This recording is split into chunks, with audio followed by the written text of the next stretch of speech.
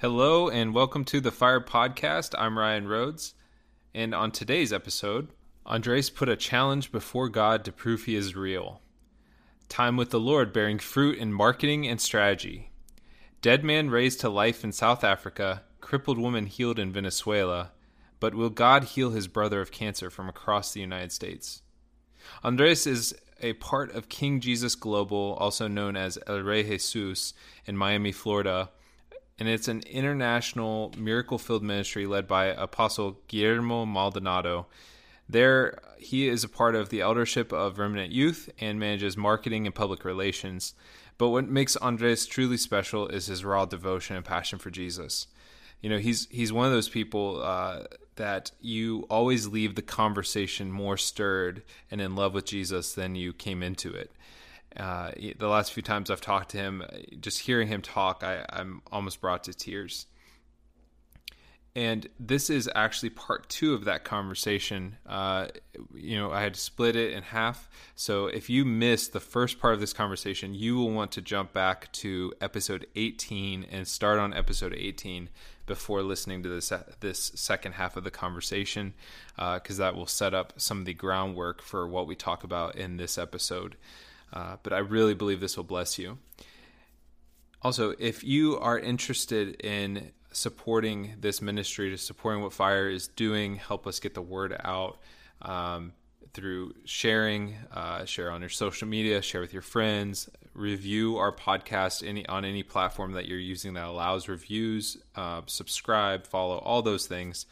Also, if you'd like to give a one-time or monthly gift, you can go to firemovement.com/support. That's firemovement.com/support, and there it'll give you the option for a one-time or monthly gift.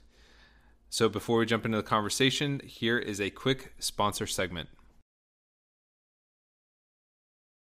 Religion loves Jesus the teacher, is even okay with Jesus the prophet. Religion is not okay with Jesus the breaker of bondage, the transformer of hearts, the savior of nations.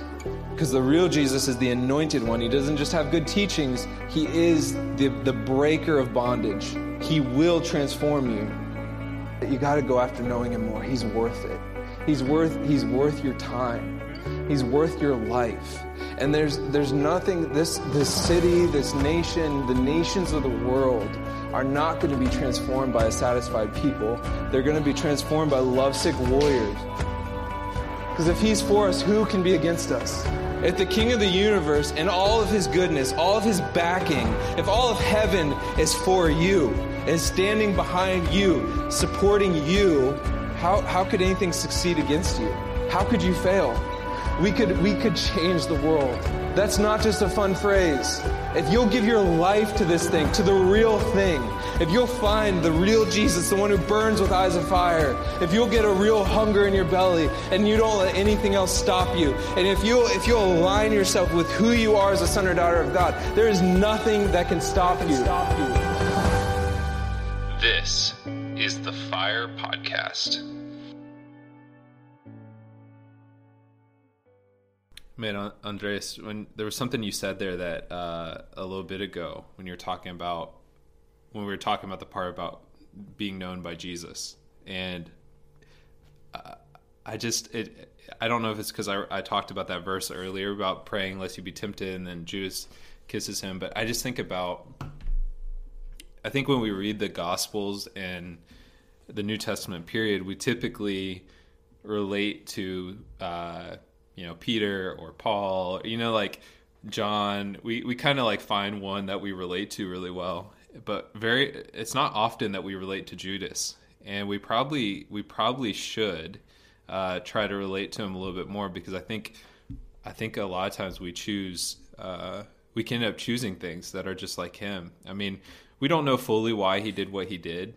I mean, obviously money was involved. He was skimming off the top all along Jesus' ministry, and then he found a greater opportunity for gain off of his relationship with Jesus. And I think we've seen that, and like that happens not only from big ministries that have done that kind of stuff where they're gaining off their relationship with Jesus, or their image or alignment with Jesus or proximity to Jesus.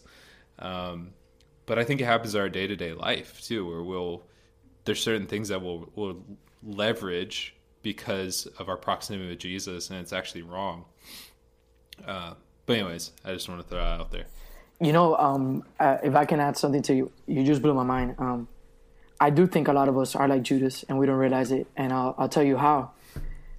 Has it ever happened that you see somebody be just way too radical for the Lord? Maybe in their dancing or in their praying or something, and we're like, nah, they're just too much.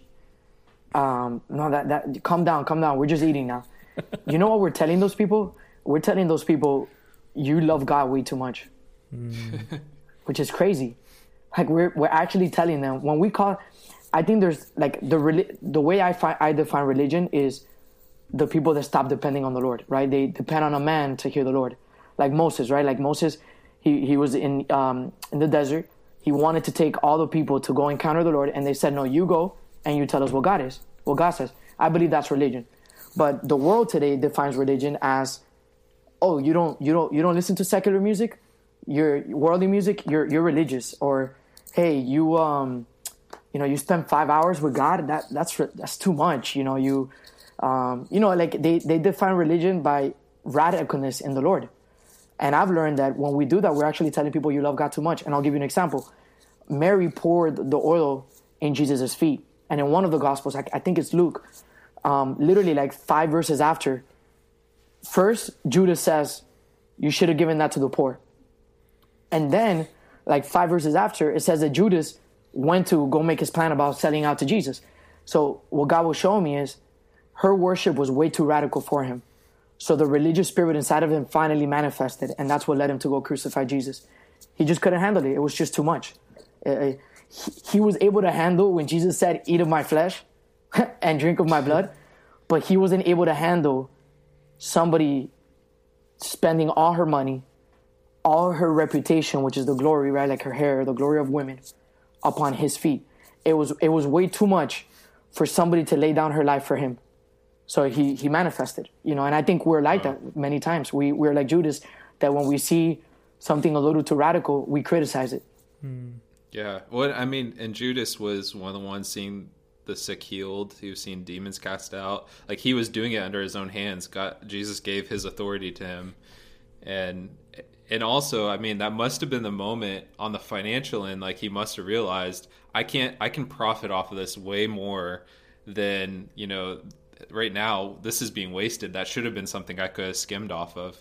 And it's just like you see all the perversion of his heart masked in this religious, we should have taken care of the poor. And you're right. And the religious spirit always, this is one thing, people do not catch this concept very much, but the same religious demon behind Christianity is the same one behind Islam, behind all these other religions that drive you one of two directions. It always has the end goal of driving you to be radical in the sense of violent and killing people, which we've seen in Christianity, we've seen that in Islam, we've seen in other religions, or to the point of insanity, where you actually go insane, and we've seen that with. I think it's insanity that people speak out against the Holy Spirit. Like Christians get to the point that they believe cessation. I think that's actually a form of insanity. Wow. That's a whole different thing. But I also think about two stories I'm going to share real quick. But when you mentioned judging people's worship, Bill Johnson tells this story of there was this girl dancing kind of radically and whatever, and it was kind of distracting and all this stuff. And he said he was kind of judging it in his heart and trying to figure out whether or not to shut it down, I believe is how the story goes. And then Heidi Baker leans over and goes, "Isn't that beautiful?" And he's like, Wow. "What?" And then she's like, "Yeah, that girl just got free from like sex trafficking or something like right before that." And that was her expression of that freedom. And in his heart, he didn't even realize he was operating in religiousness until Heidi, who out of that purity of just love of what God does, recognized that. But I've had this story in my head all day, something that happened to us in Honduras. And now I think it kind of makes sense. So I feel like I'm supposed to share it. But I don't think I've shared this with either of you, but maybe I have with Vince. But we were in this church in one of the villages in Honduras somewhere, and this pastor, we had never met him before, but we knew pastors that were associated with him, and they kind of connected, and they're like, hey, you should go to his church, and he invited us. And anyways, we get there, worship starts, and as soon as worship starts, they end up dragging this kid in who was dying, basically. And it was at nighttime, so a lot of the local hospitals and stuff were closed, or the local like medical centers, so it was going to be a couple-hour drive. And I took one look at this kid, and I was like, there's no way he's making it to the hospital. He'll be dead before he gets there. And we had an RN with us, so she checks him and stuff, and she's like, yeah, his pulse is very faint, and he was whiter than me, which is not normal in those villages.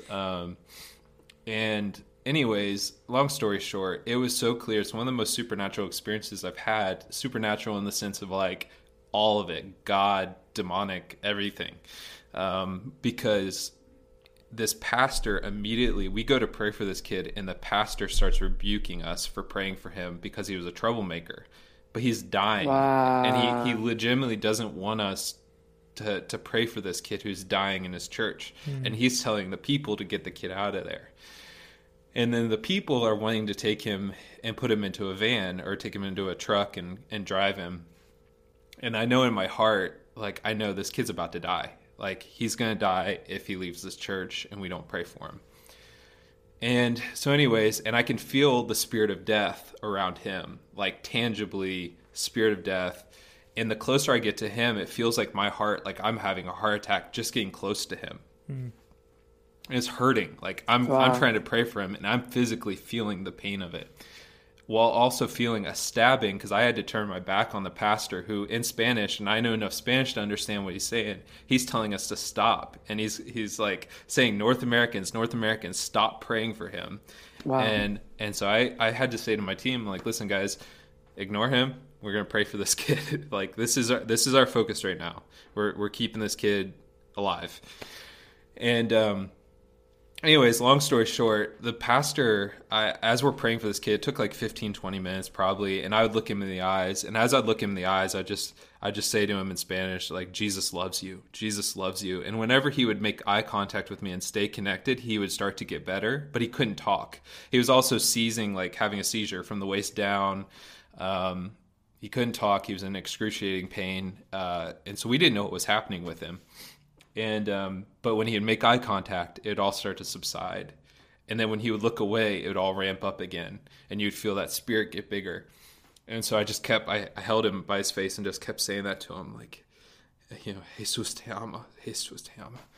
And he would start to come back. And I remember looking at one point when he broke eye contact, I looked behind me and I realized the pastor was taking an offering in the midst of this. This is like 15 people in a village church, and he's taking an offering, and then he cancels the rest of the service and sends them home.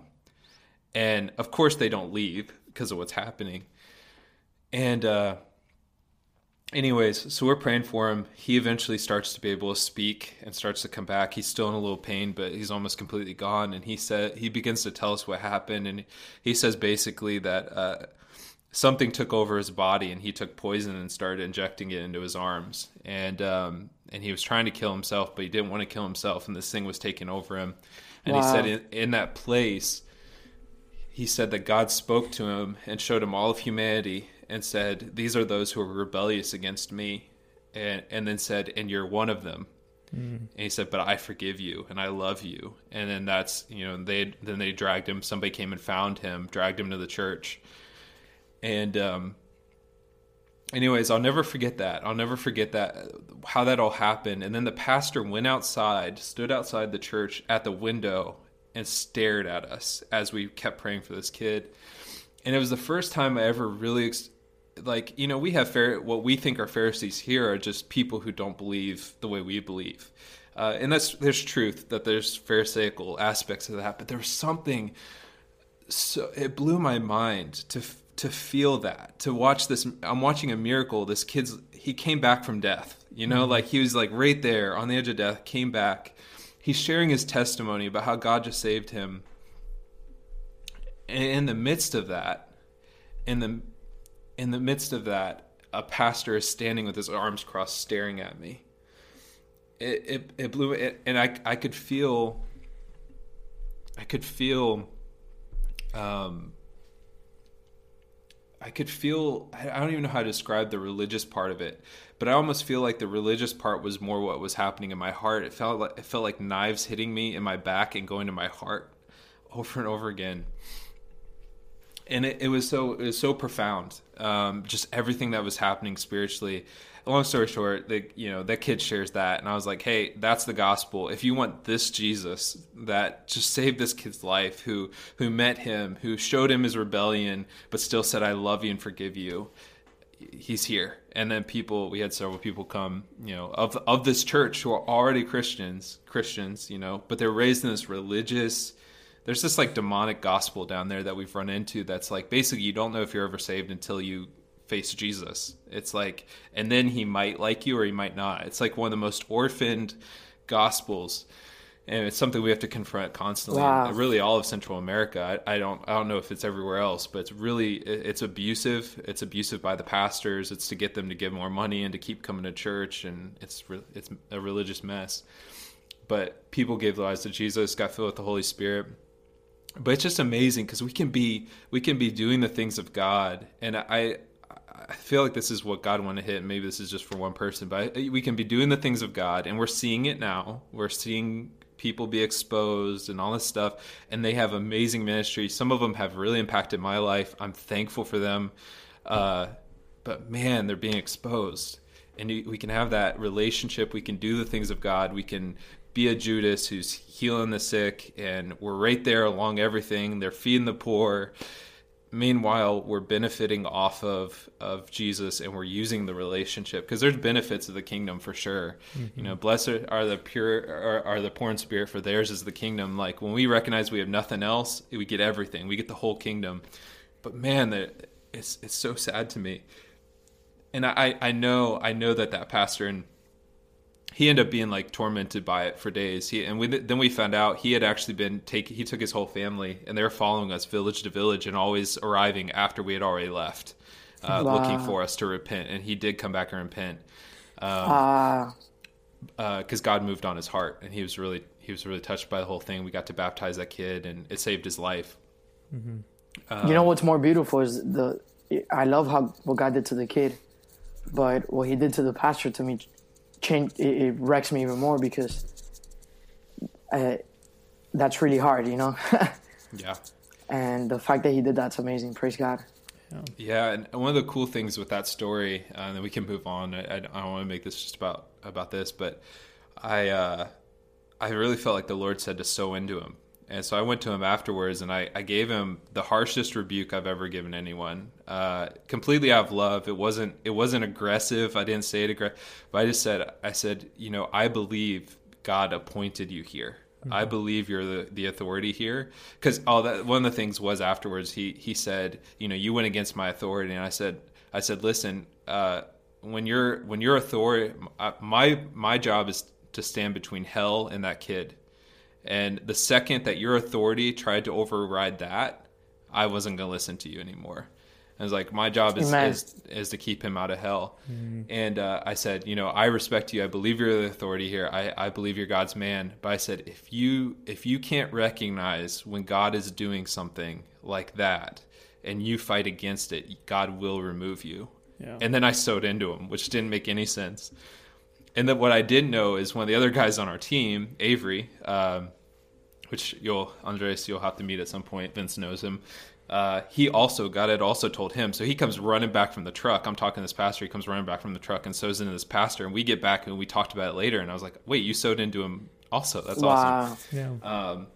And so it was just this like amazing mercy moment where God even sowed into this guy's church, this guy who took an offering while somebody's dying and then canceled the church service because he was upset that we didn't follow his rules. And I was just like, man, the mercy and the loving kindness of God, and and his wife even came up to me at the service. Is like, I'm so sorry. He's wrong. Keep doing what you're doing. Wow. But to have God work on his heart, him to come after, it was just beautiful.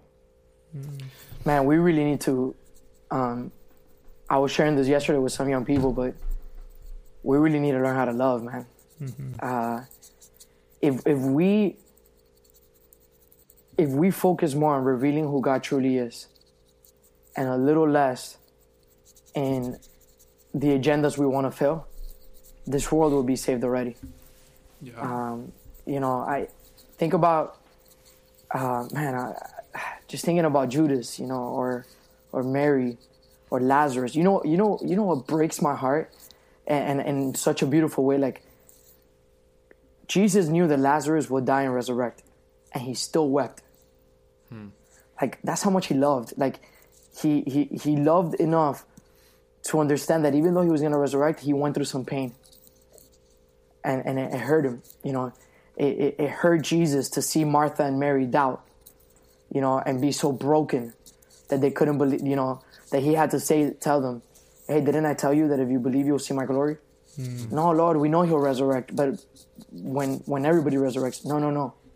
Don't you believe now? Like, if you could ask me what I'm trying to learn in this season is, I want to know what loving God with all my heart, all my mind, all my soul, and all my strength actually is. Because I also understand, first, that's the best thing that I could ever taste in my whole life. And it does not satisfy me like anything else. It's the best. But two, I also understand that I will love people from the overflow of my love towards God. Yeah. And I just think we need to become more intentional about falling in love with God.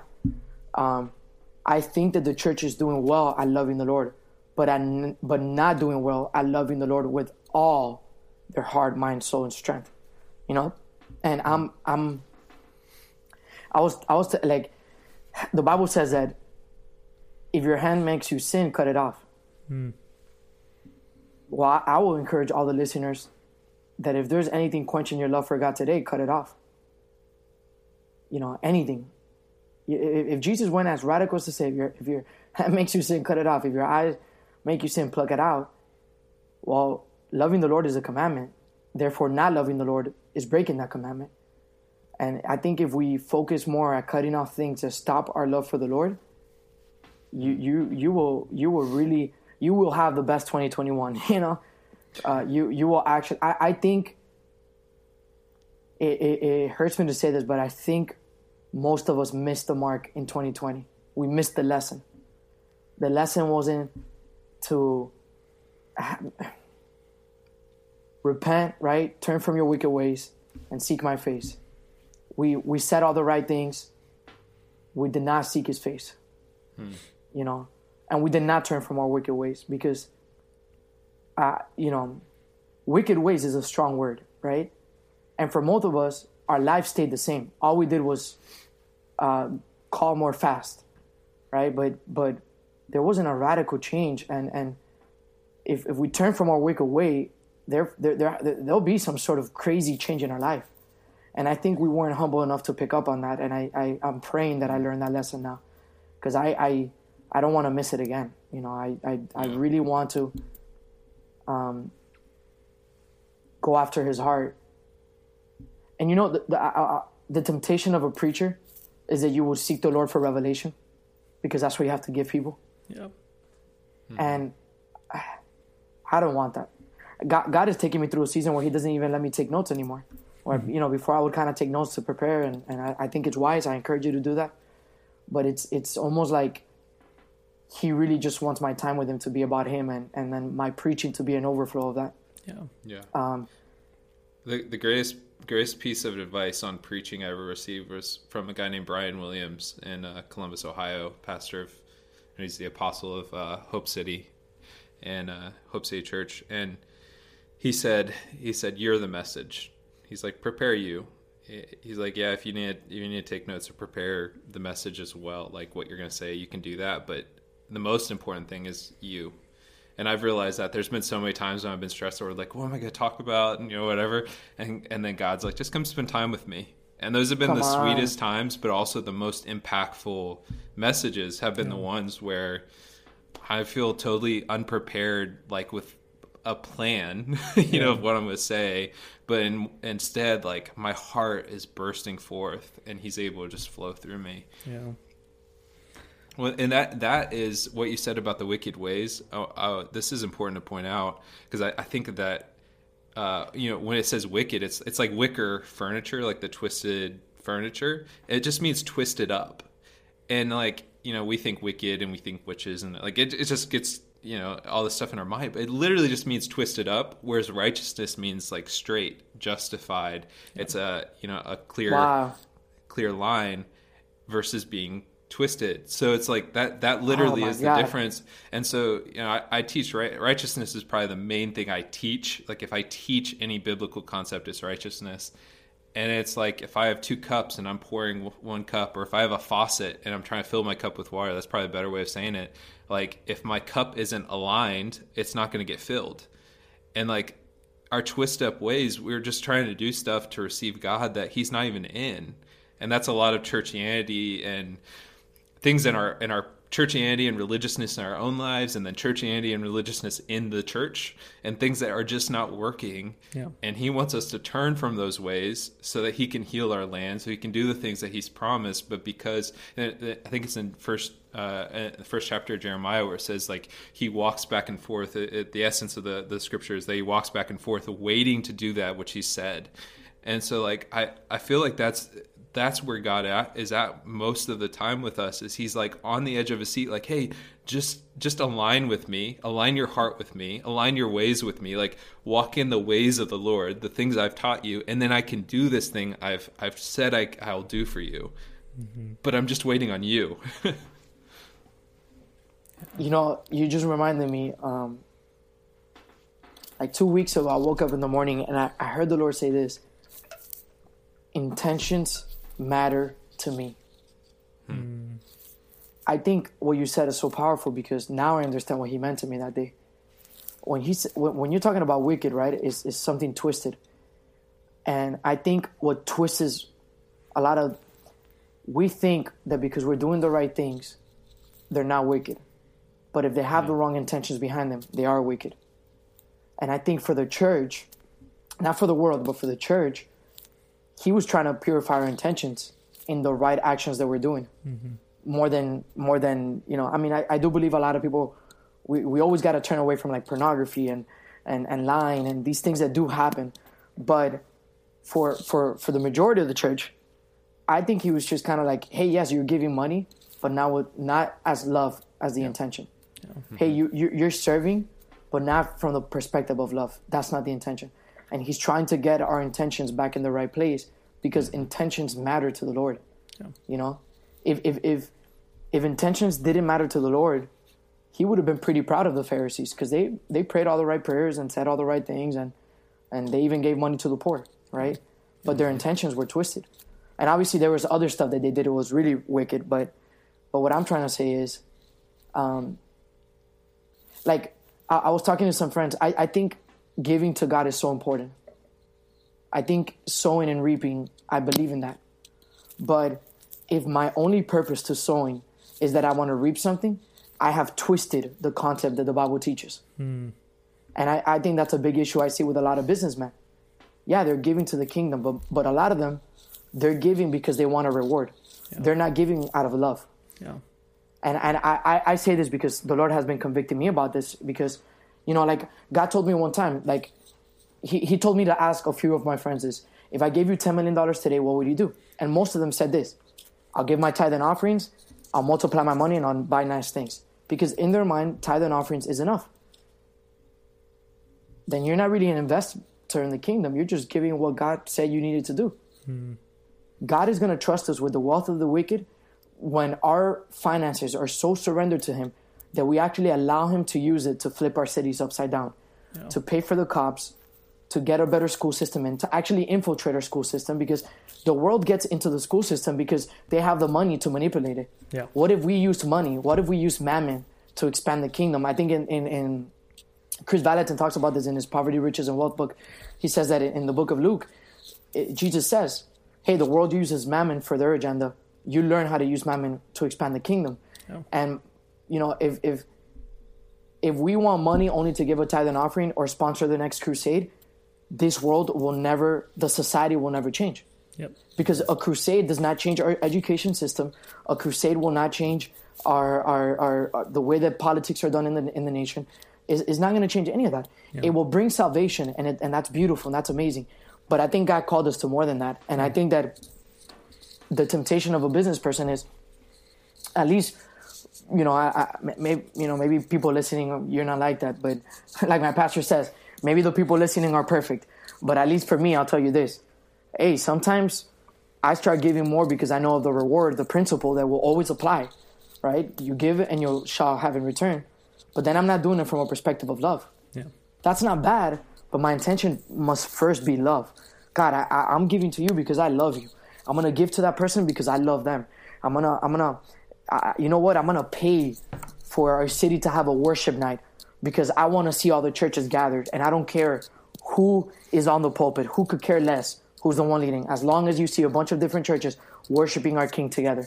And it just blew my mind because when I never thought of wicked as just twisting something that's right, I did in the past, but I forgot. And I now understand why he told me that intentions matter, because we're doing a lot of the right things with the wrong intentions.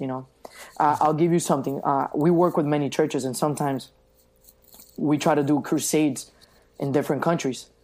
And if another church gets involved, they won't get involved because they don't like that church. Mm.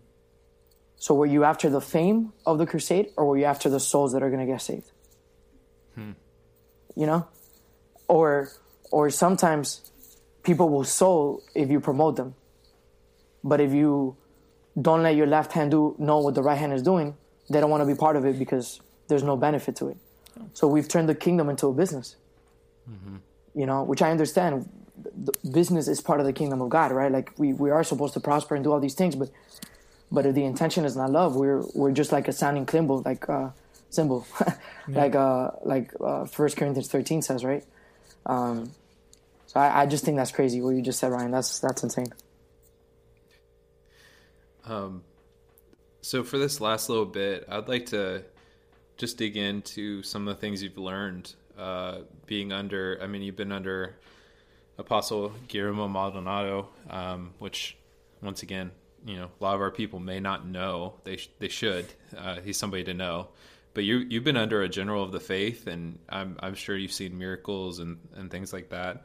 You mentioned something earlier that you'd learned from him. Can you share anything else, like what you've learned, what you've seen?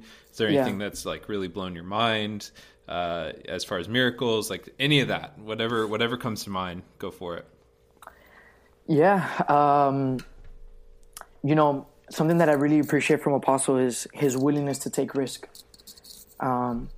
He believes that God's supernatural power is not for the fivefold leaders, it's for the church. And one of our main focuses is we want every believer to cast out demons, heal the sick, raise the dead, prophesy, speak in tongues, and really enjoy the fullness of the gospel. So, I was telling Ryan, the way that I got trained in evangelism was they told a girl in front of me, oh, this guy's going to tell you everything about your room through word of knowledge and then things about your life. And I had never done it before. We have a culture where it pushes you for risk. It trusts in the Lord and God will back you up. Our job is just to pray. God does the rest, right? And I've seen thousands and thousands of people get activated in God's supernatural power. It's very easy to do it in a service, but are we bold enough to do it in the streets, right? Like I tell my disciples all the time, it's cute. It's cute that you want to help me when I'm praying in a temple, but I would like for you to help me when we're in the street and nobody wants to talk to the person. Yeah. And that's something that I've learned is I've had the privilege of work hand in hand with Apostle, right? Like both as an elder in the church, he's discipled me and also in marketing. Right now he's about to he's about to launch a book called End Time Shaking and Revival. And I've had the privilege of traveling with him to Guatemala and meet with the president and the most important governmental leaders in Guatemala. And he was only allowed to take 5 minutes to pray for them, more as in, bless them. Yeah. And he turned it into a miracle crusade in the middle of a banquet hall where those people began to repent and get healed. Therefore, the calling for salvation was massive. Wow. What I love about Apostle is that he will preach the gospel no matter where he is, you know, and he will empower you to do it yourself. I've seen him preach the gospel he's preached it in Pakistan with like 1 million people. He's preached it in a small church, in a banquet hall with governmental leaders. I've seen him gather businessmen to help finance the kingdom, but that's not enough. He still has to do a miracle crusade with those same businessmen to see them restored to their families and delivered. Yeah. So, you know, it's incredible, man. I, you know, one time they went to South Africa. I wasn't able to go on this trip, but it really impacted me. They prayed for a man that was dead for 3 days in Lesotho, Africa. His name was Tato. And, you know, this guy was dead for 3 days. It came out in the news. You can actually look it up in the news in that country, still in the newspaper. He was dead for 3 days. Somebody declared a word of knowledge that this man would resurrect. And 3 days later, he started banging on the coffin. It was like one of those that you put in the wall. Yeah. And you know how like they hadn't like cut him up yet or done any of that stuff. Yeah. He's just dead, and he resurrected, and he today he lives. Like I think he has a family. He got married. One time we went to Venezuela, which is my home country, and there was a lady that she couldn't walk. She was so oppressed, and she just had man, I forget the name of the condition now, but basically because of something that happened in her brain, she was just crippled in a wheelchair. She kind of had this posture of just not being able to even straighten herself out, and all they did was pray for her. I don't think anybody prayed for her. I think it was the atmosphere of the presence of God. And this lady today, she dances for the Lord like crazy. You know, I went to Mexico one time, and we were doing miracle session, and we believe that in the glory of God, God does the miracles. And I got the honor of praying for a lady that was couldn't hear, couldn't speak, and had a problem in her ACL, completely healed. And we see this over and over and over again, you know. I went to a trip in Orlando. They sent me to go preach in one of our covering churches, our campuses. And God led me to just lead them to encounter the Lord. And one of the girls said that, and again, this is just the Lord. Has nothing to do with me. Anybody can do this. I walked by a girl, and she felt the spirit of depression break from her. And a few days before, she was thinking of killing herself. Her mother forced her to go to this conference. And she said that for the first time, she loves the Lord now, you know? Wow. It's crazy. Yeah. Is there a specific miracle that you've witnessed, or either under your hands or you've been there present for, or even has happened to you, that you were not the same after it happened? Oh, man, that's a great question. The answer is yes. Or it really taught you something about God, or... Yeah. Well, look, I have a brother. He's so my half brother's half brother, but I call him brother. He's a doctor. He's 30 years old, and at 28, he got diagnosed with cancer. It was in his kidney and it spread all over his body. The doctor said that he would pass. In our church, they teach us that you lay hands on the sick and they get healed. Mm-hmm. And but he was in Chicago. I was in Miami, and we get taught a lot to declare the blood of Jesus, that the blood of Jesus heals. And when you pray for a stranger, it's a lot different than when you pray for a family member. Mm-hmm. It just challenges you more, at least for me. Yeah. And my brother, he's not a believer. You know, he believes in God now, but he wasn't a believer then, and he's not too committed to the Lord. But man, we just believe the word, and we declare the blood of Jesus. And I'll send you a picture later, Ryan, so you can see it. But within like a month of the doctor saying that there was no real solution, the cancer disappeared fully. My father died of cancer.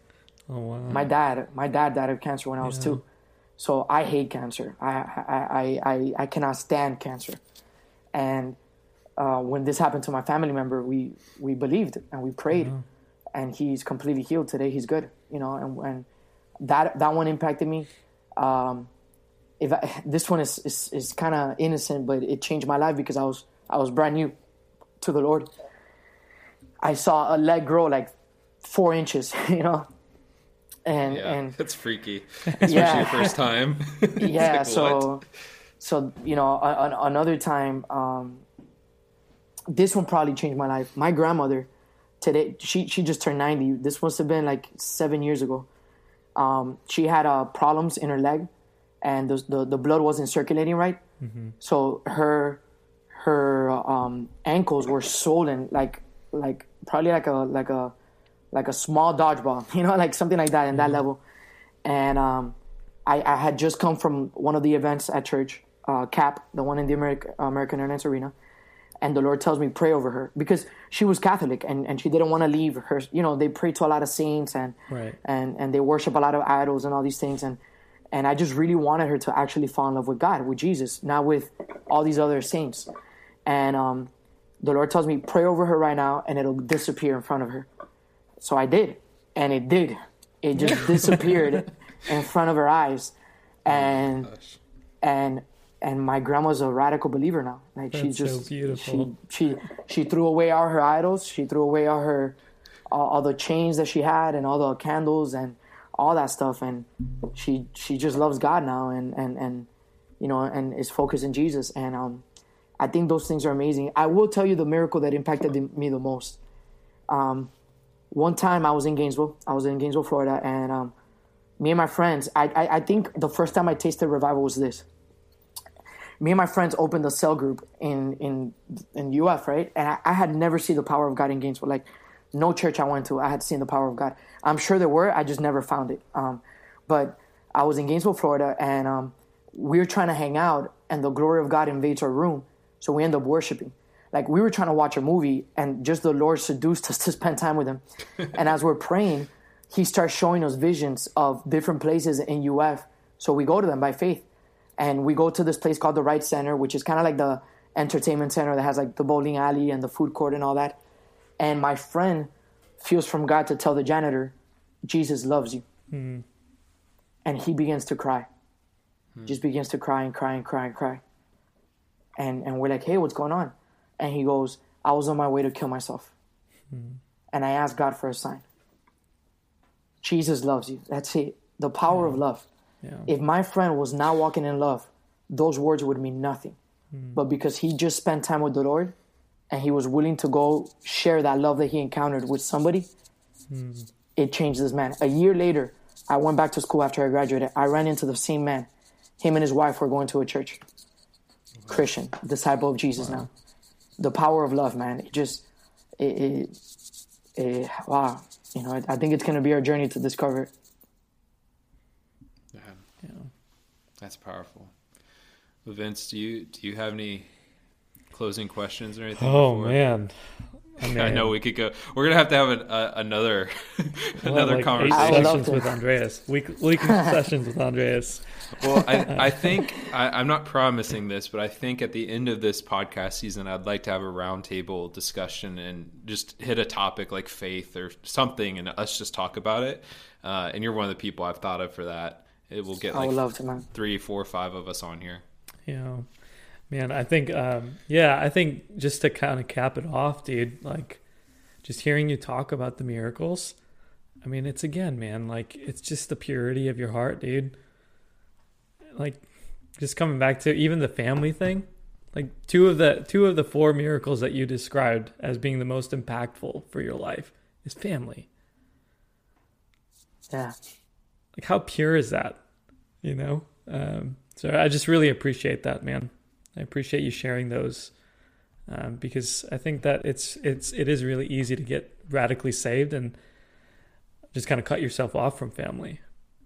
Yeah. So I appreciate you sharing that for people listening. Like nobody is too far gone, and family's family, no matter how screwed up things get, or no matter how radical you become for God. That's good. Since I promised it, I'm going to read. I found that verse. It's in Proverbs 30. It's the wisdom of Agur.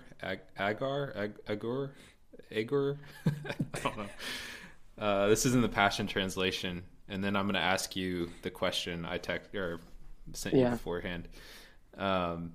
It says in verse 5, Proverbs 30, verse 5, every promise from the faithful... This just summarizes that whole section so well. Every promise from the faithful God is pure and proves to be true. He is the wraparound shield of protection for all of his lovers who run to hide in him. Never add to his words, or he'll have to rebuke you and prove that you're a liar. And then it says, God, there are two things that I'm asking you before I die, only two. Empty out my heart of everything that is false, every lie and every crooked thing, and give me neither undue poverty nor undue wealth, but rather feed my soul with a measure of prosperity that pleases you. Man. May my satisfaction be found in you. Don't let me be so rich that I don't need you, or so poor that I have to resort to dishonesty just to make ends meet. Then my life will never detract from bringing glory to your name. And it goes on from there. But I remember, I think it was Francis Chan that I heard talk about that originally, about how that's become a prayer for his life. And I remember at that point being like, man, that's a hard prayer to pray, especially the amount of wealth and stuff. But when your heart's there and it's just like, I just want to know the Lord. That's all I want. Yeah. Wow. You have something? Yeah, I before you ask me that question, man, I just want to tell the people that are listening, the world does not need more systems, more strategies. The world doesn't need more gifts, if I'm fully honest. They need people that love God. I think revival looks like people so obsessed and in love with the Lord and in love with people as well. That's revival. People that love God and love people. And I love the gifts of the Holy Spirit, all of them. I love the grace and favors that God has given us, the wisdom. But I want to encourage everybody listening, if we focus in falling in love with the Lord, the Bible says that loving God empowers you to obey him.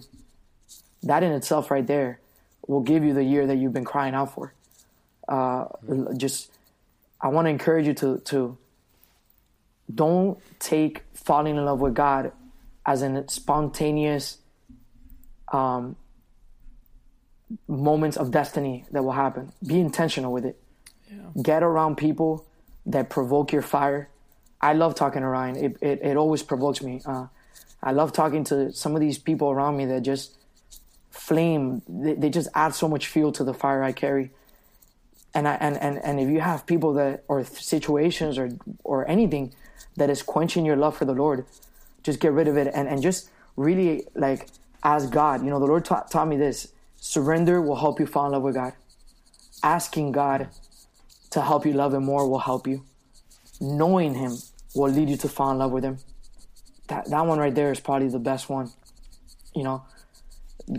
Take more time this year to know the Lord for who he is, not for a message, not to help somebody else, just to know the God that created you. You will fall radically in love and you will be a better person and your purpose will be fulfilled automatically by that. Yeah. So I encourage you, just make that your priority in the season, and you will change the world. You will do more than what you have ever imagined. You walking into places will radiate that love to other people, and it will provoke them to get hungry for God. Your prayers will be different. You might say the most simplistic revelation, but it will make people cry because God sits in it, and that's just kind of like my big encouragement to the Christians listening. Yeah. So then the question, you kind of just did it, but the question is, speak directly to the audience, and just if all of humanity was listening right now, take 2 or 3 minutes and just share the message that's on your heart to them. Speak right to them. No pressure, right?